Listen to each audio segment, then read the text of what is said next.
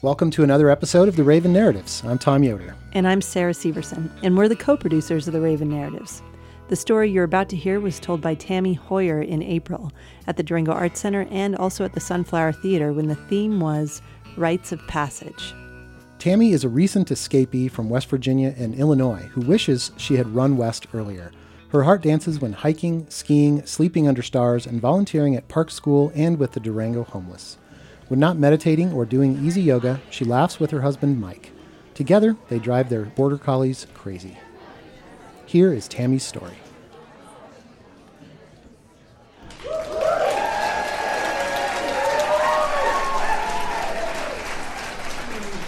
I'll move it back.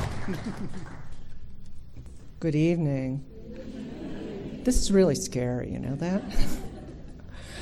Some rites of passage take longer than others. Several decades ago, I was at the Baltimore Aquarium, and at the time they had 6-foot pictures of different fish. And one of them was this huge piranha with these huge teeth. So I was just kind of wandering around, and I came around this corner, and here was the piranha, and I went, "Mom."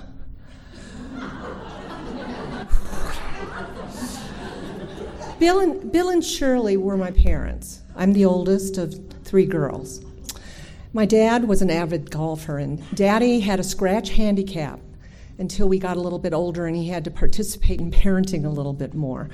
He wasn't really comfortable with that, but when I was 13, he and I spent the day together.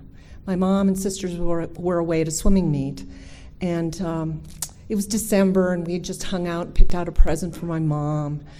And I was just thrilled, you know, I had him all to myself. And he dressed for the first of 3 cocktail parties that night. And when he came down looking tall, dark, and handsome, he leaned over, and for once, I did not have to ask him to kiss me. He leaned over and gave me a kiss goodnight. He said, "Good night, Slim." He walked out the door, and I never saw him again. He went to the 3 cocktail parties, and because he drank a lot, he promised my mom he wouldn't drive home drunk. And so he stayed the night at the cocktail party, and there was a smoky fire. It was probably set by a cigarette, maybe his cigarette. And he got the people out that lived there, and he died of smoke inhalation. That left Shirley to raise my sisters and me. Now, for me, Shirley had always been a challenge. Even when I was a really little girl, Shirley was tough. If I displeased her, she would make me this shunned little, insignificant little smudge on the horizon of her awareness for long periods of time. Or she would alternatively make me feel like I'd been dumped into an ice-cold vat of water in which it was dark and silent, and I would furiously tread water so I wouldn't drown in the cold all by myself. Well, to solve this problem, I started building tents in the backyard when I was 6 and 7.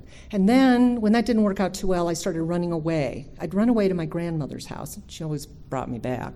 So at 9 and 10, I decided to run away to a forest preserve. And I ran away this one last time, and I was going to build a shelter and stay and live there, except it was November in Illinois, and it was really cold and wet. And I realized that was not a good plan, so I went home. After my dad died, my mom kind of crawled into the bottle, and she and I would sit at the dining room table when my sisters were in bed. And she would drink Courvoisier on the rocks in her large glass. And after about the second or third drink, she'd start catastrophizing and start crying and criticizing. And she'd look like a really exhausted, burned out Doris Day. And she'd lean over to me sort of later in the evening on a couple of occasions and go, "You know, Tam, you have missed the boat in life." To solve this problem, I managed to get her to send me away to school for the last 2 years of high school. And then, miraculously, I got into college 2,000 miles away from Illinois in the West Coast, Bay Area, 1968. Yes! Fun. However, the umbilical cord stretches thousands of miles. In my late 20s, I met and married the man I'm still married to after 40 years. Except Mike was not my mother's cup of tea. She threatened not to come to the wedding, and she almost didn't come, but then realized that would look badly, so she came. And in my 30s, when I did not do things that she wanted me to do, she finally called me up one day and said, if you don't start doing what I want you to do, you're going to be out of my life forever. And I've talked to an attorney. And I thought at that point, she's going to write me out of the will. And she did. The Cold War continued for decades, and looking for warmth, I discovered my mother-in-law, Claire. Claire was only in my life for about 4 years before she died. But Claire would look at me with her brown eyes and my husband's smile, and she'd lean in and she'd say, I know what you like. I see you. And after she died, there was Ethel, my mother-in-law's best friend. Now, I met Ethel when she was 87. And Ethel was in my life for 6 years. And Ethel, with her halo of white hair and her twinkling blue eyes and her rosy cheeks, she'd put her arm, and still puts her arms around me. And she leans in and she says, I love you, darling. So that Cold War would continue, and Claire and Ethel would show up for me onward through all that time. And I'd be warmed from the inside out when I was alone or sad or feeling empty or miserable. When I was 50, I got a phone call from my nephew who was overseas. Apparently my family wasn't going to tell me, but there was a bad outcome of a surgery for my mother, and he said you needed to get down to Florida right away. Well, I went on brain freeze. I'm really good in crises, but that time I couldn't think myself out of a paper bag. So my husband packed his frozen wife out into the plane, and we went down to Florida. We walked into the hospital, and my sisters were there, and the neurologist said, she's not going to recover from this. You should really think about your options. And so the three of us looked at each other, and we went, okay. And he went a little taken back, and he said, well, you might want to wait 24 hours. So we came back the next morning, and we went, okay. And so I sat next to my mom, put my hand on her belly, and felt her breathe her last as she turned blue and silent. There were tears, but we were all relieved. And when I went out, one of my siblings said in the parking lot, this is going to heal the family. And I went, it didn't. When I got back to West Virginia, one of my friends said, your mother's going to come back and she's going to be your advisor. And I went, oh no. But damn it, 4 months later, I'm driving in the car alone to a cabin, and I hear the ice cubes in the highball glass, and I can almost smell the cognac. And there's Shirley sitting in the car with me. I can feel her. She didn't have any function. She was pretty benign, but I was just going like, well, from time to time after that, she would just show up randomly.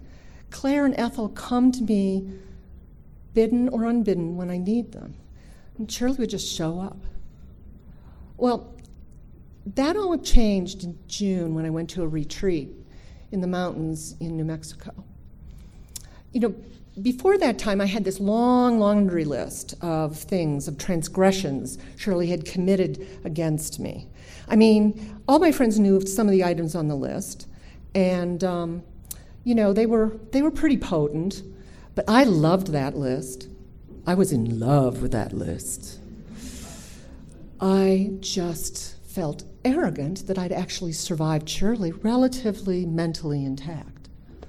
But at the retreat, I felt something shift, and I started realizing that there was a whole other list of things she had done right, because she was really the result at every point in time in my life of causes over which she had no control over, and of conditioning she had little control over. And I started remembering that, among many things, she had stopped perpetrators against my sisters and me throughout our childhood. She had stood up and stalked it. And she had gone to bat for me on 2 occasions with the medical system, which allows me to now stand here and I can hike and I could ski and I can dance. And so after the retreat, she started showing up as this baby. I like babies. I can hold babies. Well, okay, one time she showed up as this charred infant. I have no idea what that was about. But subsequently, she showed up as this little girl, and then as this teenager, and then as this lovely, smart, gracious, hopeful young woman.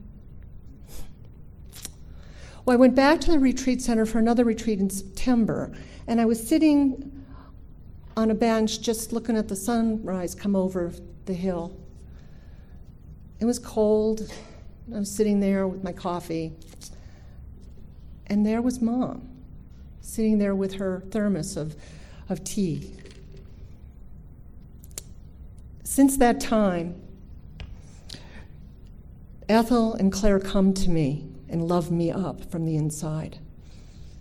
And now Shirley's there also. Mom pushes in between them, and she belongs there. And now when I see my little granddaughter, I lean into Lily and I say, with both of them, my ladies at my heart, and my mom, my back, I'd say, I love you, darling. Thank you.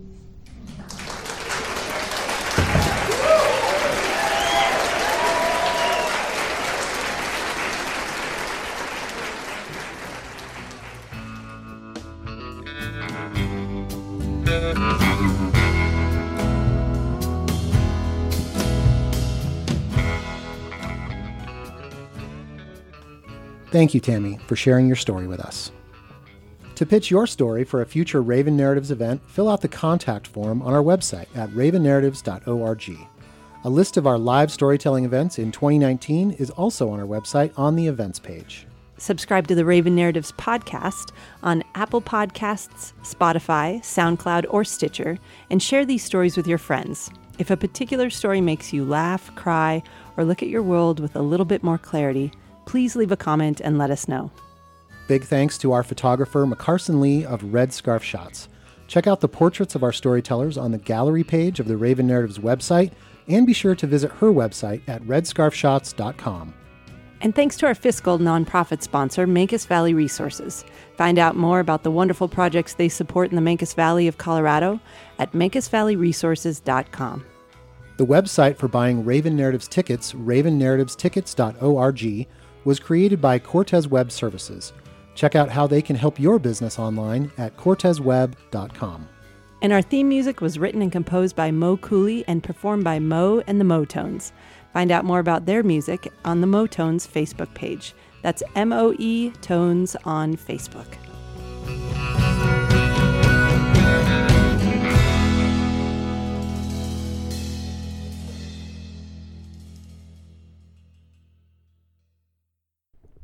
Now for the outtake. Just saved us like 5 minutes by spending 15 minutes doing that. That was fun. Another in the end level of efficiency. It's our greatest joy to be efficient, isn't it? It really is. I enjoy it.